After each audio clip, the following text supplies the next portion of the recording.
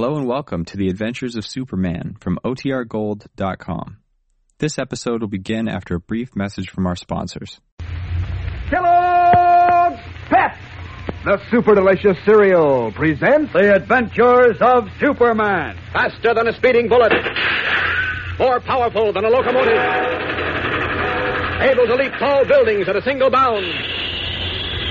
Look, up in the sky. It's a bird. It's a plane. It's Superman. Yes, it's Superman.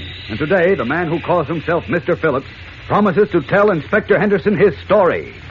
We'll join them in a moment. But right now, here's a word from your announcer. Okay, Dan. Say, gang, even though Christmas Day is over, most of you fellows and girls still have some vacation left from school. And during the holidays, the kids in our neighborhood are going great guns on their collection of comic buttons from packages of Kellogg's Pep. Why, I've seen the kids in huddles comparing notes on how many comic buttons they've collected so far and swapping duplicates with each other and showing off how snappy these buttons look pinned on their jacket or their dress or cap. Because these comic buttons are just about the brightest and the smartest things you ever saw. They're done up in full comic strip colors, red and blue and black, and they're made of sturdy metal, too, so they'll last and last. And every one of the 18 different buttons has a true-to-life picture of one of your favorite funny paper characters. There's even one of Superman himself. And say, aren't these comic buttons easy to get? You don't send in any money, not even a box top, and you can't buy them anywhere. But every time Mom opens a new package of that super delicious whole wheat flake cereal, Kellogg's Pep, there's your exciting prize. One of these slick-looking comic buttons, or a military insignia or warplane button. Tell Mom you'll eat lots of P-E-P, Pep, made by Kellogg's of Battle Creek. Now, the adventures of Superman. When Lois Lane called at a jewelry shop for a handsome silver-encrusted atomizer ordered by a man believed to be Mr. Jones, the mysterious criminal leader who had boasted he could destroy Superman, Clark Kent and Inspector Henderson trailed the girl reporter to a church. It was Christmas Eve, and to the amazement of Kent and Henderson, the choir leader at the church answered perfectly to the description of Mr. Jones. As Superman, Kent left and returned with Batman, who positively identified the choir leader as Jones. Henderson arrested both Jones and Lois, and the man who at first insisted his name was Phillips then offered to reveal a strange story. As we continue now in a small music studio almost filled by a baby grand piano with Batman on guard in the front hall, the slender, scholarly-looking choir leader sits opposite Henderson, Kent, and Lois, and nervously fingering his pince-nez glasses, begins his story. Listen. Going to tell you a secret I've kept locked in my heart for many years. I did not believe anything could ever make me reveal it. But now... But now that we've got the goods on you, you decided to come clean, huh? Or is this another trick? I assure you it is not, Inspector. Well, if it is, it won't work. You can take my word for it. I understand. I want to tell you about two brothers who loved each other very dearly. I'm not interested in two brothers. I'm interested in two stolen pieces of kryptonite that you said you were going to use to finish Superman. Now, where are they? Well, how would Mr. Phillips know where the kryptonite is? He tricked the Scarlet Widow into telling him and then shot her, that's how. The Scarlet Widow? What? Oh, you're mad, Inspector. You're stark-staring mad. Now, wait a minute. Look, that line won't get you any place, Miss Lane. You know Phillips is Mr. Jones. I know. Yes, you. Well, I never Lois, Inspector, stop it. We're not getting anywhere this way. Well, then Now, we agreed to listen to this man's story, so let's do it. Fair enough, Kent.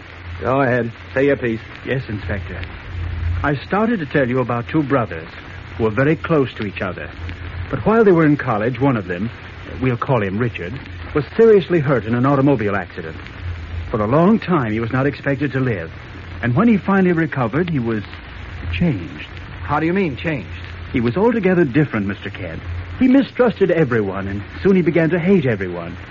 He hardly ever talked to anyone, and when he did, it was to say something sneering or nasty. I don't see where this is getting us anyplace. Please let me finish, Inspector. Okay. In the two brothers last year at college, Richard, the one who had been in the accident, was expelled for stealing. He was furious. He said it showed that everyone was against him. He swore he'd get back at them. Then he forged his father's name to a check. That practically bankrupted his father, and Richard disappeared. He was mentally sick. Well, of course he was. I'm beginning to get the drift of all this, Jones. You're hoping to beat a murder rap by pleading insanity. Just a minute, Inspector. You don't understand. I haven't been telling you about myself. Huh? What do you mean? I've been telling you about my brother. Your brother? Yes. Oh, I think I get it. You see, Hold Inspector... it, Kent. Let him talk. Go on, Jones. My brother's name actually is Richard. We're twins. And I'm very much afraid that Richard is the man you speak of as Mr. Jones. Good heavens. What? How do you like that guy trying to pull a gag like that on me? Look, mister, we've wasted enough time. Just a moment. I'll prove that I'm telling the truth. Hey, where are you going? Just to this cabinet. There's something in it you should see. Now, don't get any ideas like pulling a gun. There are no guns in the cabinet, Inspector. You stay out of this, Kent. Here, I have an album here which I'd like to show all of you.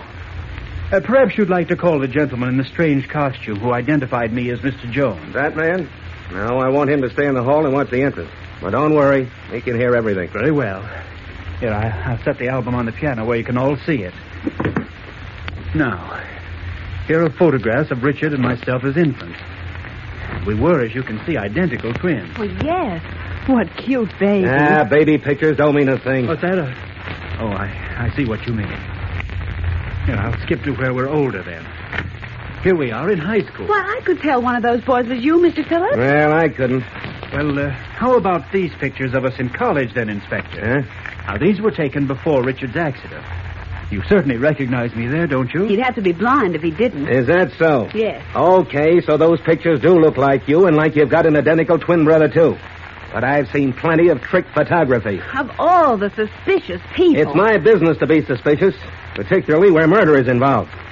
Now, look, Mr. Jones, or Phillips, if you're telling the truth, I suppose you've got some birth records around. Unfortunately, I haven't. Uh-oh. Well, I didn't think you did. You see, my father was town clerk in the little Iowa town where Richard and I were born. He and Mother lived in the town hall, and when a fire destroyed it, and then...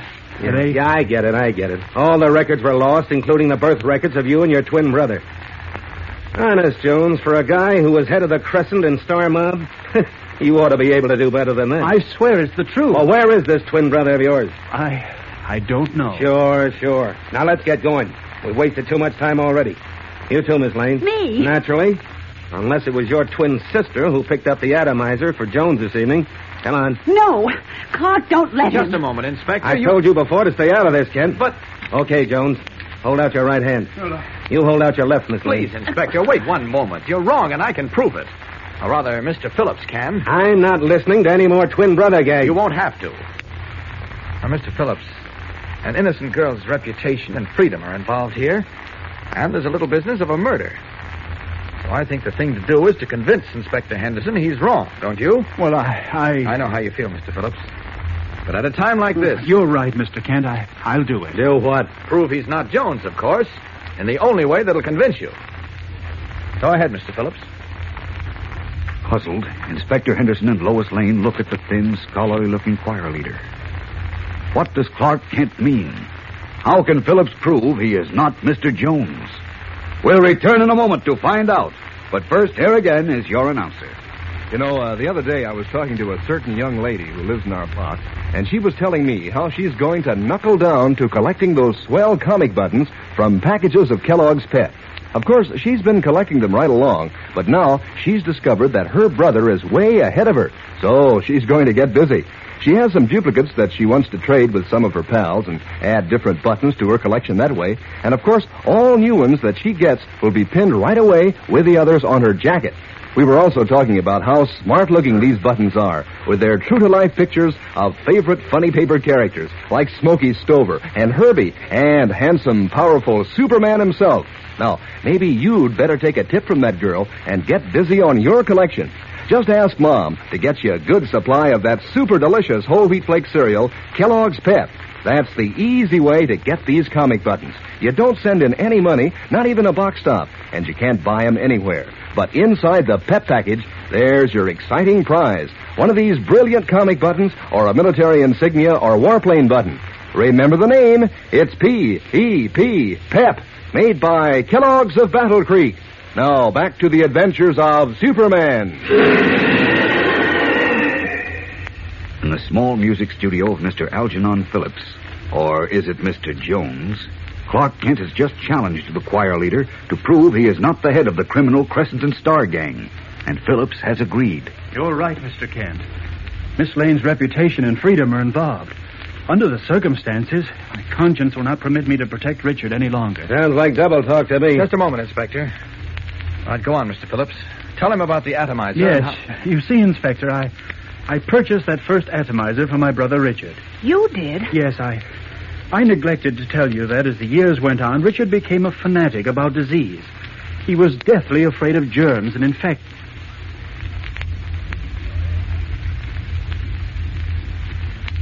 Christmas, I was passing the jewelry shop of Thayer & Son. I saw a beautiful atomizer in the window. It was made of lovely crystal encrusted with silver. The price was really more than I could afford, but I could not resist buying it for Richard. You said he disappeared. How'd you expect to give it to him? Well, on Christmas Eve each year, Richard telephones me. On a few occasions, he's even come to see me. Really? Yes. Richard was mad about the atomizer I bought him. For the first time since we were in college, I heard a kind word, a word of thanks from him. I did not hear from him last Christmas, but early this afternoon he phoned me. He was quite distracted. He said he had just broken his atomizer. That's the one we found in the bookshop, Lois, where the Scarlet Widow was shot. Oh, I'm beginning to get this now. All right. Go on, Mr. Phillips. My brother wanted to know where I'd bought the atomizer, the one that he'd broken. I told him that I'd get him another one, because I wanted to see him again. I told him I'd have it for him tonight, and because Miss Lane's office is near Thayer & Son, I asked her if she would pick it up for me. Well, never mind that. What did your brother say? He said he would either come for it himself tonight or send Tara. There. You hear that, Inspector? Yeah, it's okay if it's true. Who's Tara? Tara's a Hindu boy who attached himself to my brother when he was in India several years ago. He's devoted to him. I see. And your brother said either he or the Hindu boy would come here tonight, is that it? Yes, he told me to be sure to be alone, and I promised that I would. I had no idea this terrible thing would come up, or that Richard could be a murderer. Well, maybe this makes things a little different. That's Batman. Somebody's coming. It's a boy wearing a turban. It must be Tara. He's coming up the walk.